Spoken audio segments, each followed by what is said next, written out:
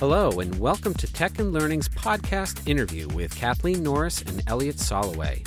My name is Scott Traylor, and I'm the founder and CEO of a children's content and technology company called 360 Kid that specializes in the development of forward-thinking learning technologies. I'll be speaking with Kathleen Norris and Elliot Soloway, two pioneering educators who are defining the future of technology and learning. Dr. Kathleen Norris, a former high school teacher of over 14 years, is currently a professor in the Department of Technology and Cognition at the University of North Texas. Kathleen is also the past president of ISTE and the past president of NECA, the organizing body for the country's leading technology and education conference, NECC. Dr. Elliot Soloway is a faculty member at the University of Michigan. In addition to teaching at the university, Elliot is involved with a number of grant initiatives for the development of middle school science instruction through technology. His research also involves working with many different school districts to define technology-based curricula. Together, Kathleen and Elliot have authored and published over 100 different research papers on a variety of different learning techniques through the professional organization, the Association of Computing Machinery. They are also founders, partners, and collaborators of the handheld software company GoKnow. I had the opportunity to interview Kathleen and Elliot on their thoughts regarding mobile technologies and this platform's ability to deliver educational content to students. This interview was recorded in October of 2008 and has been edited for clarity purposes. Let's start with our questions for Kathleen and Elliot. Kathleen, Elliot, thank you very much for speaking with me today. To begin our interview, could you share with us how your university work and the work you were involved with at your company, GoKnow, have influenced your thinking regarding technology use in the classroom? Well, Kathy and I worked together for about 15 years, and a bunch of years ago, we took on the task of trying to understand why is it that technology has not impacted K-12 education in the same way that it's impacted basically every other aspect of human endeavor. We conducted a survey called the Snapshot Survey, and we thought, when we went into it, it's going to be something about the teachers, the older teachers, the green-haired teachers. There's something about the teachers that is problematic, and then if we figured that out, then we could address that problem, and then the computers and technology would have an impact. Well, what we found was that it had only to do with access, that it wasn't about the teachers at all. It was about the fact that there was such a limited amount of access. 65% of the classrooms had one computer or less in their classroom. We found 60% of the kids were spending less than 15 minutes a week on a computer because there weren't enough computers. There weren't any computers. So the answer is, why hasn't technology had an impact on K-12? It's, there hasn't been any technology, so the kids couldn't use it, and if they couldn't use it, they certainly weren't able to learn from it. And that was really a startling realization. The fact that it is about access was sort of a necessary condition. Kathy, why don't you take the story up from there in terms of how we realized that the mobile handheld might be the solution. Well, in the survey that Elliot was talking about, we surveyed more than 10,000 teachers across the country, from Santa Clara, California, to Florida, to New York. So we had a really good mixture of teachers. And when we found out there was this access problem, we decided that if we keep going down the path that we're going, which was trying to do laptops, the solution was just never going to happen. Laptops on the scale that we need when we're talking about 55 million children in the United States in public schools, that solution just does not scale. And besides that, we didn't really believe that that was the right answer. So 5 years or so ago, Elliot was in a meeting. He was talking to Roy P. Roy P., the professor at Stanford University. Yeah. And he called me and said, we've got to start developing for the Palm computer. Now, this was when the Palm first came out. He said, this is a real computer. Roy's convinced me this is a real computer. So we had some NSF money that was for another grant, and we decided to take that money, what was left of it, and try to develop educational applications for this Palm computer. In other words, take a businessman's device and retrofit it so that it could be used in schools, because it was a very low-cost, easy-to-use device. And so during the summer, we had a group of undergraduate students, very, very bright, enthusiastic, and we were going to develop what we called the Cool Dozen Apps. That was Elliot's terminology. Let's develop 12 apps. And we had talked to teachers about what kinds of things they did in the classroom and what kinds of ideas the students had for what they would want if they were in those grades at that time. And we didn't come up with quite 12 apps, but we came up with quite a few. Almost immediately, we had over 100,000 free downloads because since NSF paid for these applications, we gave them away free. The only problem was, very shortly after that, Palm changed their operating system. And as new people were buying Palms and trying to do downloads, the apps didn't work on the new operating system. And so they were calling us saying, you have to redo these apps so that they work on the new operating system. And we said, excuse me, but free is free. And we are professors, and that's not what we do. And people continued to call. So we thought, well, what if we hired one person? Can we hire a programmer, one of the original people that worked on these, and maybe he can just fix this, and we can go ahead and do it. Anyway, long story short, we ended up having to spin a company out of the University of Michigan and license the applications from the university, and then started trying to maintain them. And that was the very beginning of us doing anything other than our professorial work. That was how we got into the software business. What was important, we felt, was NSF gives all this money out to researchers, and you publish your papers, and that's really great, and you get your tenure, and that's really great. But then nothing happens. There isn't the path. And this was at a time at NSF where they really were talking about how do we transition research into commercial ventures. So basically what Kathy and I did was do what NSF wanted. Take the research and make it real. Now, we were naive in the sense that we thought, well, you can start a business, big deal, blah, blah, blah. And the University of Michigan was very, very supportive and helpful. And we started it, and I was the CEO thinking, no problem. We had absolutely no marketing. People would call us up, and we'd answer the phone once a week and take messages and send off the software. We really had no idea how to do this as a real business. But after a while, we learned. People started helping us because they realized that what we had was valuable, and the Palm at that point was really in its ascendancy.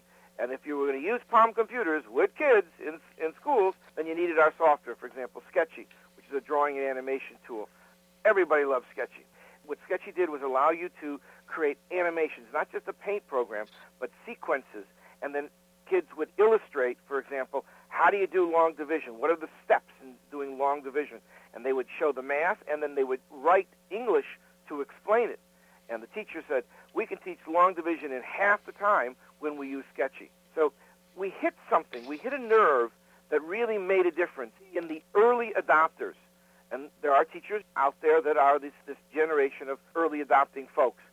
At the same time, Kathy and I were doing research in Detroit, along with some other folks, to look at the impact of handhelds on learning. We had 3 teachers, each of which had 4 classes. 2 of those classes used Palm computers. 2 of the classes didn't use Palm computers. So a controlled study paid for, again, by NSF. Mm-hmm. And lo and behold, at the end of the second year, once the teachers finally understood how to take advantage of the technology, the children who in the classes that had the handhelds, they showed a 13% advantage over the children who didn't use the handhelds on the same test, same curriculum. It did confer an advantage to use these devices. And that was a difficult study to do. It cost almost $600,000 by the time we were finished to do that kind of research. But again, to support the anecdotal stories, we had now controlled study, which is pretty cool. And we had a company, and we're still moving ahead.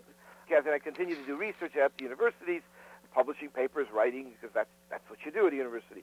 But also trying to figure out how to make this company into a viable force in K-12. And what year was this when you started? Well, we developed the apps in 2000. 2002, we were a small, little tiny company. So GoKnow as a business entity is squarely in the midst of offering instructional content via the Palm or other handhelds for K-12 use. That was the way it started. But as of the last year, the handhelds have converged with telephony. And while there are still some companies that make standalone handhelds, many of them are now cell phone computers as opposed to simply handheld computers. We are starting to see the implementation of cell phone computers into classrooms. Well, let's back up, though. You jumped one step. What happened was Palm started to back away from the K-12 market, and all of a sudden Dell came into the picture and had low-cost pocket PCs, and we ported our software over to the Windows Mobile platform, and there was an uptake on pocket PCs. But then, just as Kathy was saying, that too stopped because this idea of who wants a non-telephone device? Well, there might be a few people, Everything is now going towards this converged device. Parallel to this, a lot of folks have been doing these one-on-one laptop programs, as Kathy mentioned earlier. And the results from those one-on-one laptop programs were, they're not really working. And they reported why they weren't working. One reason was there wasn't educational software on the laptops. Two, the teachers weren't being given instruction, professional development, in how to use the laptops in the classroom. Not they can show how to use the computer, but how do you integrate it into the classroom? And third, the costs were such that it wasn't as sustainable. You couldn't keep buying laptops. It just didn't work. And so that laptop thing is still going, but the momentum has certainly clearly died down. I know we had spoken about this before, Elliot, the business of how computers are sold on the consumer level with upgrades and operating systems that are updated every, 18 months or so. That seems to work against trying to create really successful learning software in a way that schools purchase equipment that outdates itself pretty quickly, and schools can't necessarily repurchase again to keep up with whatever the state-of-the-art is in computing. That's exactly right. And we had a school district that we talked to just this week that said they were ordering a device, a laptop, and it was changed. Now, this is one of the Ultra Mobiles, but it was changed 3 times before they got delivery. You mean the hardware was changed 3 times? The hardware was changed 3 times before they actually got delivery of the device. Well, this might lead in nicely to my next question. I think it's very clear what the challenges are related to laptops and workstations in the classroom, in that there are business initiatives to keep upgrading that schools can't afford to keep up with. Right. What do you see are the challenges with handhelds in the classroom? Well, can we take one step back? Because there is this new opportunity with these low-cost mini laptops that was in some sense started by the OLPC Nicholas Negroponte project, right? That we could produce a $100 laptop computer, and this would be the way to do it. And it was interesting when GoKnow was developing its work and going out and selling software on handhelds, people would say to us, well, why should we buy a handheld? We can buy a $100 laptop computer and get a whole laptop computer. And we used to say to the folks, well, have you seen one for $100? If you do, go buy it. I mean, and the proof's in the pudding. It never came out as 100, but it did come out as 200 as a demo, sort of pilot projects. But what did happen is Intel, Asus, now Dell, they're all putting out $300 to $400, $500 mini laptops. And what we're seeing is that schools are moving pretty quickly to buy those laptops, and not the $1,500, not the $1,000 laptops, but the $300, $400, $500 laptops. And that is an exciting opportunity. Now, it's still XP, and you still have the problems that it's not instant on, instant off. There's all kinds of headaches, that it's complex and operating systems. But still, the price point is really low. And that's a very, very exciting opportunity. Because the handhelds were $300, $350, $250 in that neighborhood. Well, maybe double that, then you get a full laptop. And some people wanted the laptop. People still want that. On the market today, you have this mini laptop movement, and then you have these converged devices that do have a lot of functionality. They run Windows Mobile. Now Android is out there. The iPhone is very popular. The Touch. Well, the Touch really is not a phone device, so let's put that to the side. Sure. But it's sort of a phone-based device. Everybody has an offering in that space, and it's not unreasonable prices for those devices. So now the question is how could K-12 take advantage of it, because remember from our study, and people would certainly concur, is that access was the problem, but now it seems like access is no longer the problem. It is within the grasp of schools to give every kid a computer. Now, that computer could be a cell phone computer, it could be a mini laptop computer, but one could see that this is now within reach, that the necessary conditions for computing to have an impact could actually be achieved.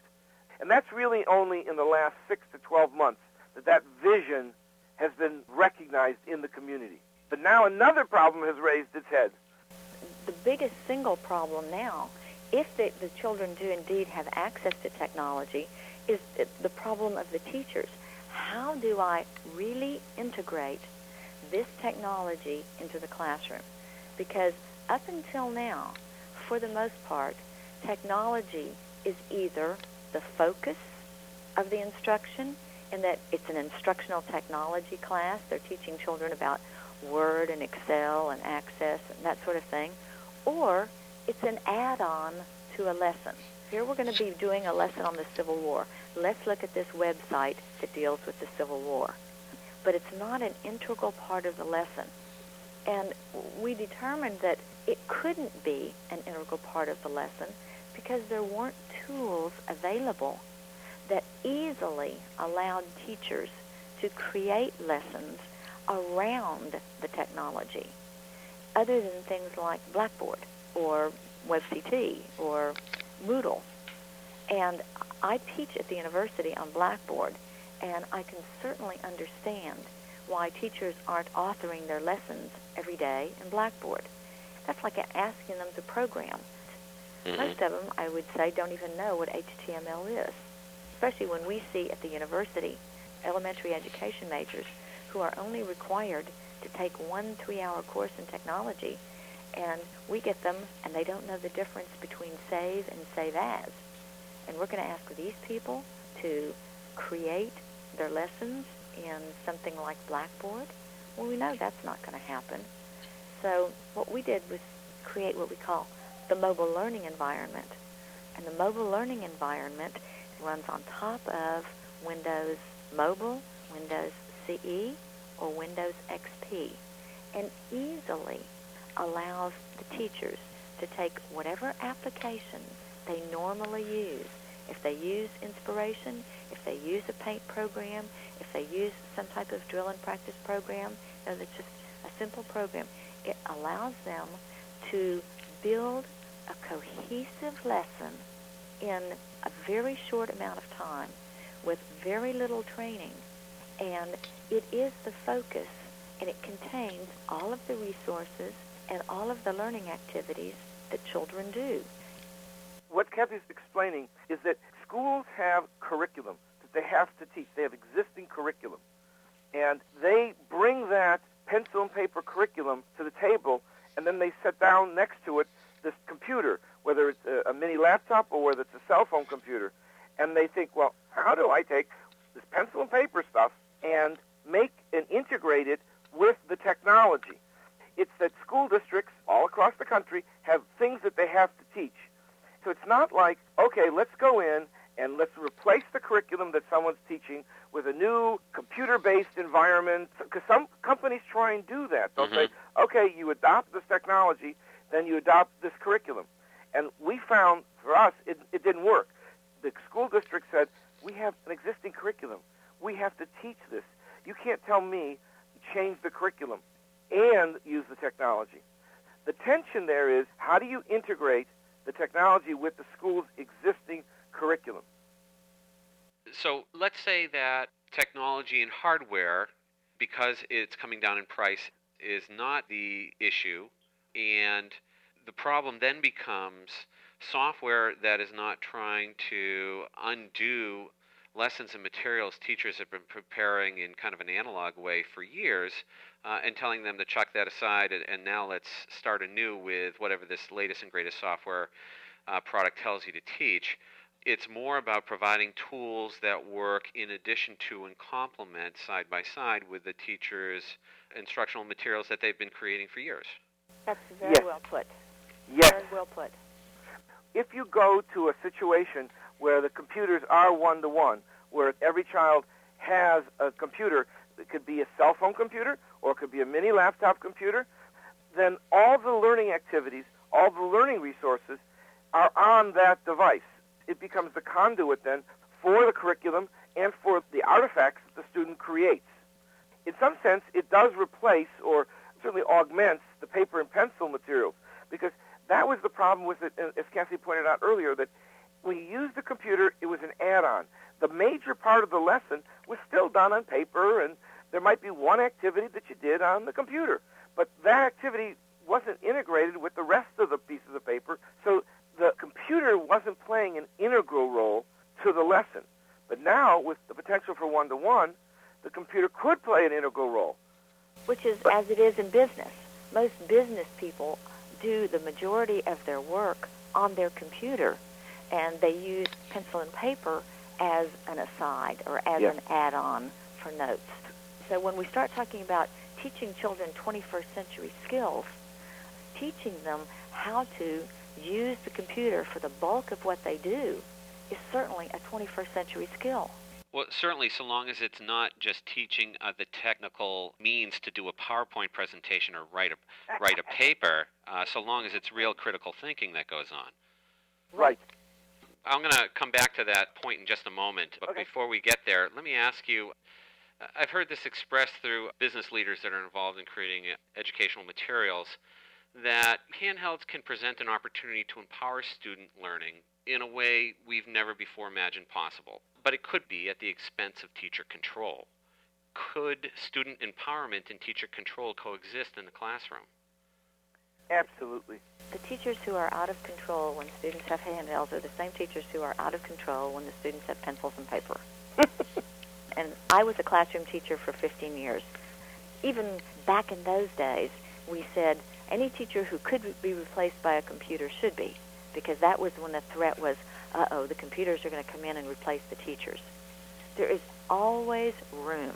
There is a place for a good teacher. And in this case, the role of the teacher is different. It's not necessarily the role of handing out the information. You don't open their heads and dump it in. Rather, you give them the direction, and then you are there to contextualize things for them as they are doing their lessons. But they're not sitting there like little birds waiting to be fed. No, true. You're creating our autonomous learners, but you contextualize things as they find them or as they run into difficulties, trying to fit pieces together, because you've structured the lesson for them. You're singing my song here. That one of the things we often say at our organization is that a child is not a vessel to be filled, but a flame to be kindled. And what you're speaking to is looking to create that spark and to engage that 21st century learner. Exactly. And we saw that spark and the leveling of the playing field when we were working in Bedford-Stuyvesant in New York City with handhelds 4 years ago, when the Pocket PC was just beginning to be available to K-12. And we would go into these classrooms where children are physically abused, sexually abused, they live in homeless shelters. This was a very intense school. And it's 100% free and reduced lunch, right? You bring in these Pocket PCs, and they could do anything. They could do everything. If you looked at the work and said, who produced this, you wouldn't know that it was a child from Bedford-Stuyvesant. It could be a student from a upper-class suburb. The work stood on its own merits. And because the children there were not successful with the paper and the pencil, they didn't like it, it didn't meet their needs, it wasn't part of who they were. But you gave them this technology, and this kindled that flame, and they then had an opportunity to produce in the same way that the other kids had. It was astonishing to see. So it's your belief that 21st century learning skills can be addressed properly with handhelds? Yes, because the majority of the issue with 21st century skills, it's the way we learn and what we learn that really is changing. Children need to learn how instead of what. How do I find this information? How do I determine from this internet what is valid information, what's correct? How does this fit into everything else that I'm reading, that I'm hearing? How does this merge with my textbook? It's the how. Again, it's helping the child take the information that's out there, because we all know there's plenty of it, assimilate it, and determine what's a valid source, what's real information. And the 21st century skills are about teamwork, are a lot about the, quote, the soft skills, the kids working together, collaboration. And if you watch classrooms where you have these big desktop computers and the kids are sort of sitting hunched over or looking up at the machines, they're not talking to each other and they're not sharing. They're just staring at the screens and with the headphones on. But you put mobile computers, handheld computers in the classroom, and the kids are looking at each other and talking to each other and putting the handhelds in front of each other's faces. They're working together. They're actively engaged in teamwork. It's a completely different flow in the classroom. The smallness, the immediacy, the ease of use of these handheld devices is exactly what is needed to support the 21st century skills, where your dynamic work group change over the course of a day. Different children work with different kids on different problems. No problem. That's what happens with these handheld computers, because you're not tethered. And we actually have some excellent photos of that Yes. when we were in Singapore last month, because we're working with researchers there at the university in Singapore. They're implementing a project they're going to follow third graders through third and fourth grade, and they will be watching them on cell phone computers. They're going to be giving them cell phone computers to use. And we saw them last month, and in preparation for the third graders who were going to be getting it, they took the ones who are still in second grade, because their semester ends in November and their new year starts again in January. They decided to see how they would be able to use these, and so they gave them pocket PCs to use, and the learning activities and the diversity in the entry points into the lesson, even on the part of second graders. We saw 8 different ways they completed a lesson that started out with, the lesson was on prepositions, and the teachers gave them pocket PCs and sent them out into the schoolyard, over to the koi pond, into the central office in groups of 3 to take pictures that were illustrations of the preposition in. You know, the fish are in the pond, the basketball is in the basket, things like that. They were setting up... It wasn't just that one preposition. There was a range of prepositions. That's right. They gave them a series of prepositions, and they had to photograph instances of that preposition.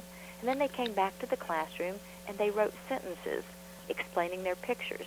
And then they shared their pictures that were examples of the preposition and their sentences that went along with it. And then they were doing a story on they also used prepositions. And part of it, the teacher wasn't sure that they could toggle back and forth between the story on the Pocket PC and drawing. They were supposed to draw a story that illustrated the prepositions. And so she gave them a piece of paper. But we saw at least 8 different ways the children did this, including one child who had no intention of using the pencil and paper at all.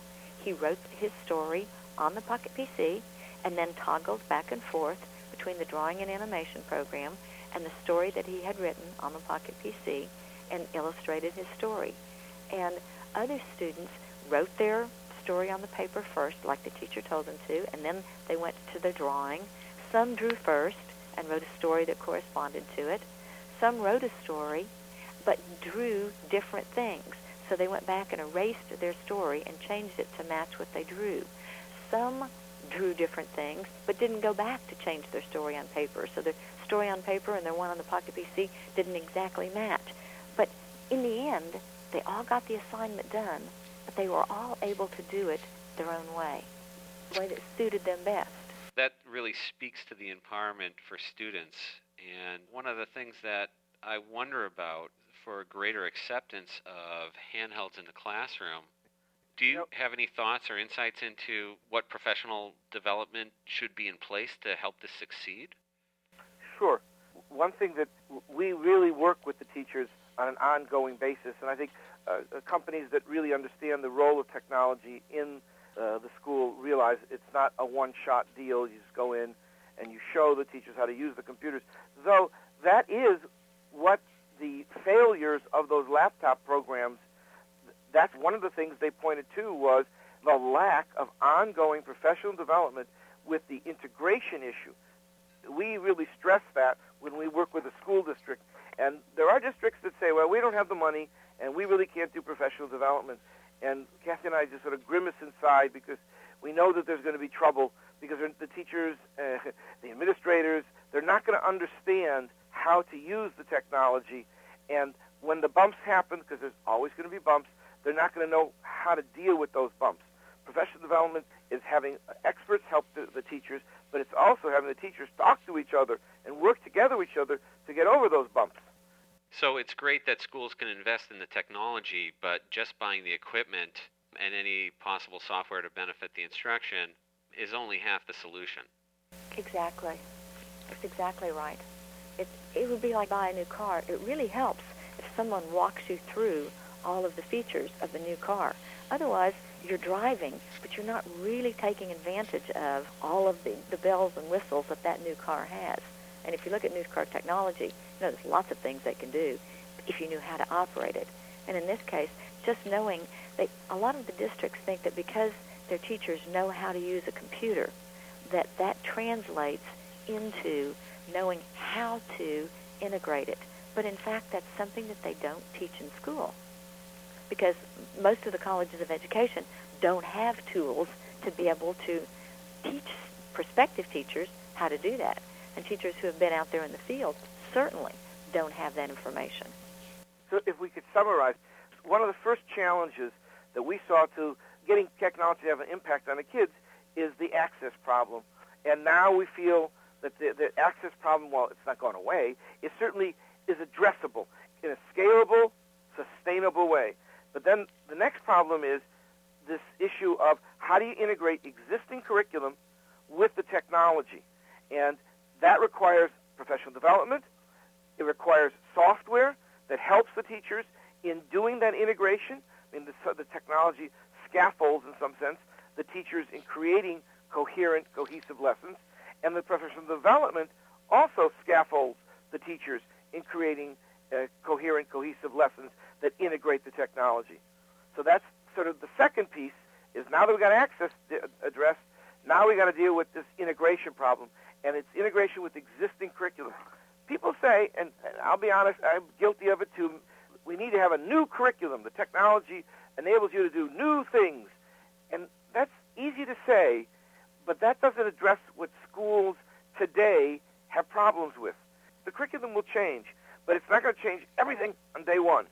You have to start where the teachers are with their existing curriculum, help them to understand how to integrate it using tools, like Kathy said, and the professional development, as we just said, and then the teachers will move it along. If I could branch off of your comment there, classrooms have the potential to see beneficial change as a result of technology. Today, there are so many different ways of interfacing with these new technologies, be it classroom technologies like the tablet PC or smart boards, or consumer technologies like Nintendo's Wii or the Apple iPhone. Are you seeing any technology trends that are important to watch in terms of learning? I think the smallness issue is really, really important. And the cell phone computer is not simply just a smaller laptop computer. That is, well, we've spent years learning how to design interfaces for laptop computers. Well, we can use all those same techniques, scale it back a little bit, but then design for cell phone computers. And the answer to that is no. Designing for mobile machines for small screen devices is different than designing for 15 and 17-inch screens. And we have to think about what is the essence, what's really important, and it's going to change how we design our software, how we design our web pages. And the companies that simply take their 17-inch or 15-inch technology and just try and repackage it for the small screen, they will lose out. People will not buy that software because it is not effective on that little screen. That seems to be a common occurrence with publishers today. That is, if they have a successful program in one media format, they simply port it over to another. And that is not the best solution for addressing mobile computing or any other kind of platform for that matter. Exactly. It might make instant business success, but they won't have business success with that simplistic model. We'll see, right? The proof's in the pudding, it's too early to say. That's our opinion. We'll see. Well, that's true. I mean, one of the things that I worry about with smartboards is people are just porting all of their, book-based content into static PDFs to be displayed on smartboards. It's like there's nothing engaging there about that solution. Right, when the children are simply watching something bigger. We were in Mexico, and we saw that Mexico had adopted the smartboards in all the classrooms, and they were demonstrating at a meeting that we were attending how they were going to be used in the classroom. And it was the teacher who had the book open and displayed on the smartboard, and she was going through the lesson with the book on the smartboard, and it was like, oh my gosh, it's just a bigger book. Mm-hmm. The children are still being passive learners. They are watching her as opposed to what they could be doing when they have technology that fits their size and they're up and moving around. A completely different learning environment. What Kathy said, it was a very powerful experience for both of us to see that here is a country that was trying, they really were trying to sort of move into the 21st century, and they were going to equip their classrooms with all these expensive, relatively expensive electronic whiteboards. And all they were doing with it is the same thing that they had done with the book. And the book wasn't particularly interesting to the kids. Displaying it a little bigger probably is not going to have any impact whatsoever, but they're going to spend a whole lot of money. We were laughing because we were saying, let's see, is this the same as just telling them the same thing, only louder? Yeah. Well, Andy Warhol had an expression that he said, if you can't make it big, make it red. So maybe that's the next step. That's right. Actually, that's good.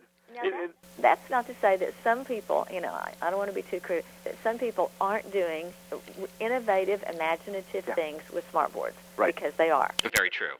I don't mean to be down on smartboards. I'm excited by them, but I get disheartened when I see its use in such a way that it's really not forward-thinking to benefit the instruction with the great medium that's available to them. Exactly.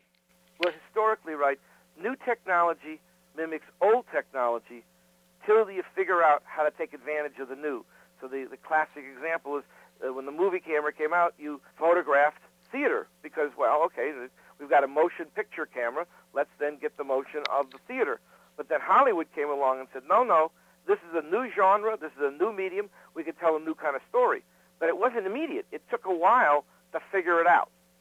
So the folks at SRI, we work with them, and they are doing some wonderful things with the whiteboards, with the clickers.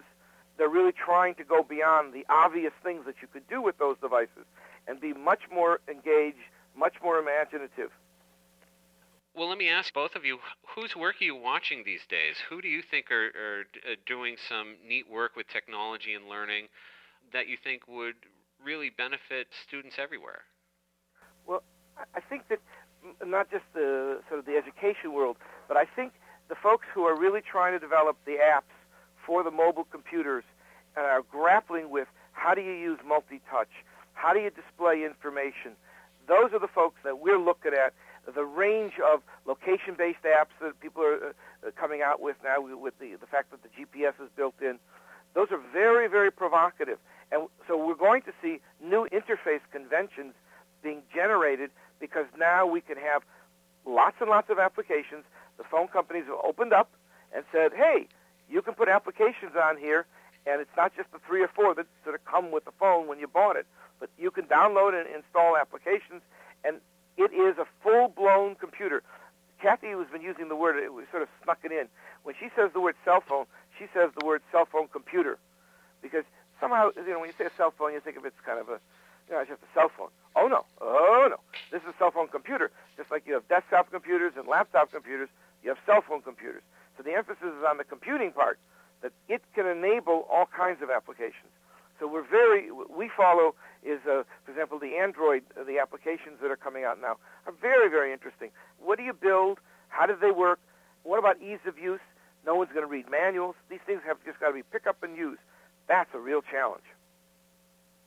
Oh, true. I sometimes wonder if the difficulty with technology in a classroom is in how it is defined semantically, that a cell phone in the entertainment industry is portable entertainment or portable gaming device, whereas that terminology doesn't work in the classroom.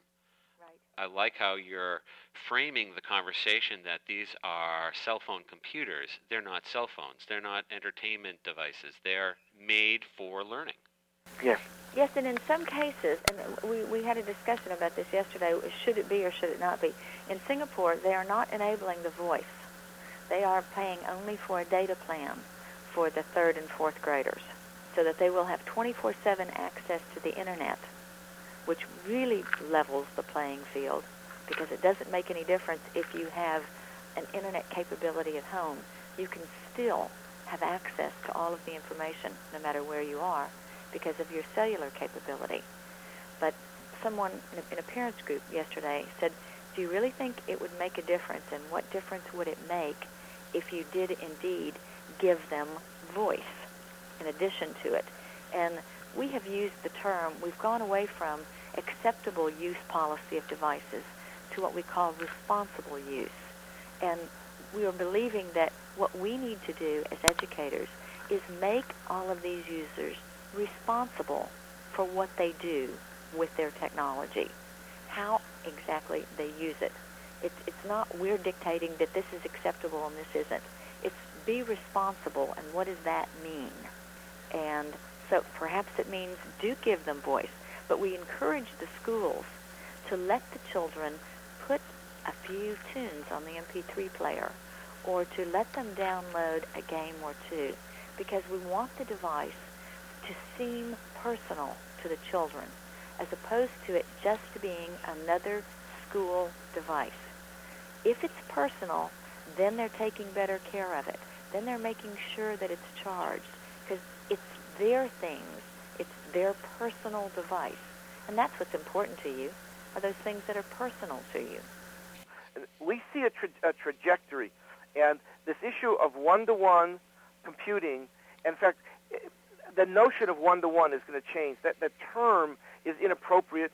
It's a dominant term now because it comes out of the laptop world, but it still focuses on the technology as opposed to what the kids are going to do with the technology. So, number one, I think over the next few years, the notion of one-to-one, the term, will disappear, and what's going to happen is that it will be a given that all the children will have a computing device. It probably is going to happen faster than most people think. I mean, right now, probably 95% of the schools, if not more, in the United States ban cell phones. But once this dam breaks, when the schools see that, number one, the kids are bringing computers to school, then they don't, and the schools then don't have to buy the computers for the kids, that will, administrators are going to the light bulb will light up and say, oh, I don't have to buy a computer for the child. The child's already bringing a computer to school. But then they're going to say, well, but one brings a Motorola, one brings a Nokia, one brings an iPhone. Oh, well, then you just put a layer of software, and then it makes all those non-homogeneous devices homogeneous with respect to the teacher and the learning activities. Just like a Dell and a Sony and a Gateway, they're different computers. You put a layer of software on them, and now they're all the same. And that same idea is going to happen in the cell phone computer world. And we think it's going to happen very, very quickly. That's great. Not 5 years. Oh, no. 2 to 3 years. This has been Scott Traylor interviewing Kathleen Norris of the University of North Texas and Elliot Soloway of the University of Michigan for Tech and Learning magazine. This recording can be freely shared in its entirety for educational purposes only. Portions of this interview can be found on the Tech and Learning website at www.techlearning.com, as well as the 360 Kid blog at www.360kid.com/blog. The music in this podcast is called Electronic Space and was written by Supersport. It is used under a Creative Commons license, and copies of this music file can be found at www.sectionz, that's section spelt with a letter Z.com. Thank you for listening.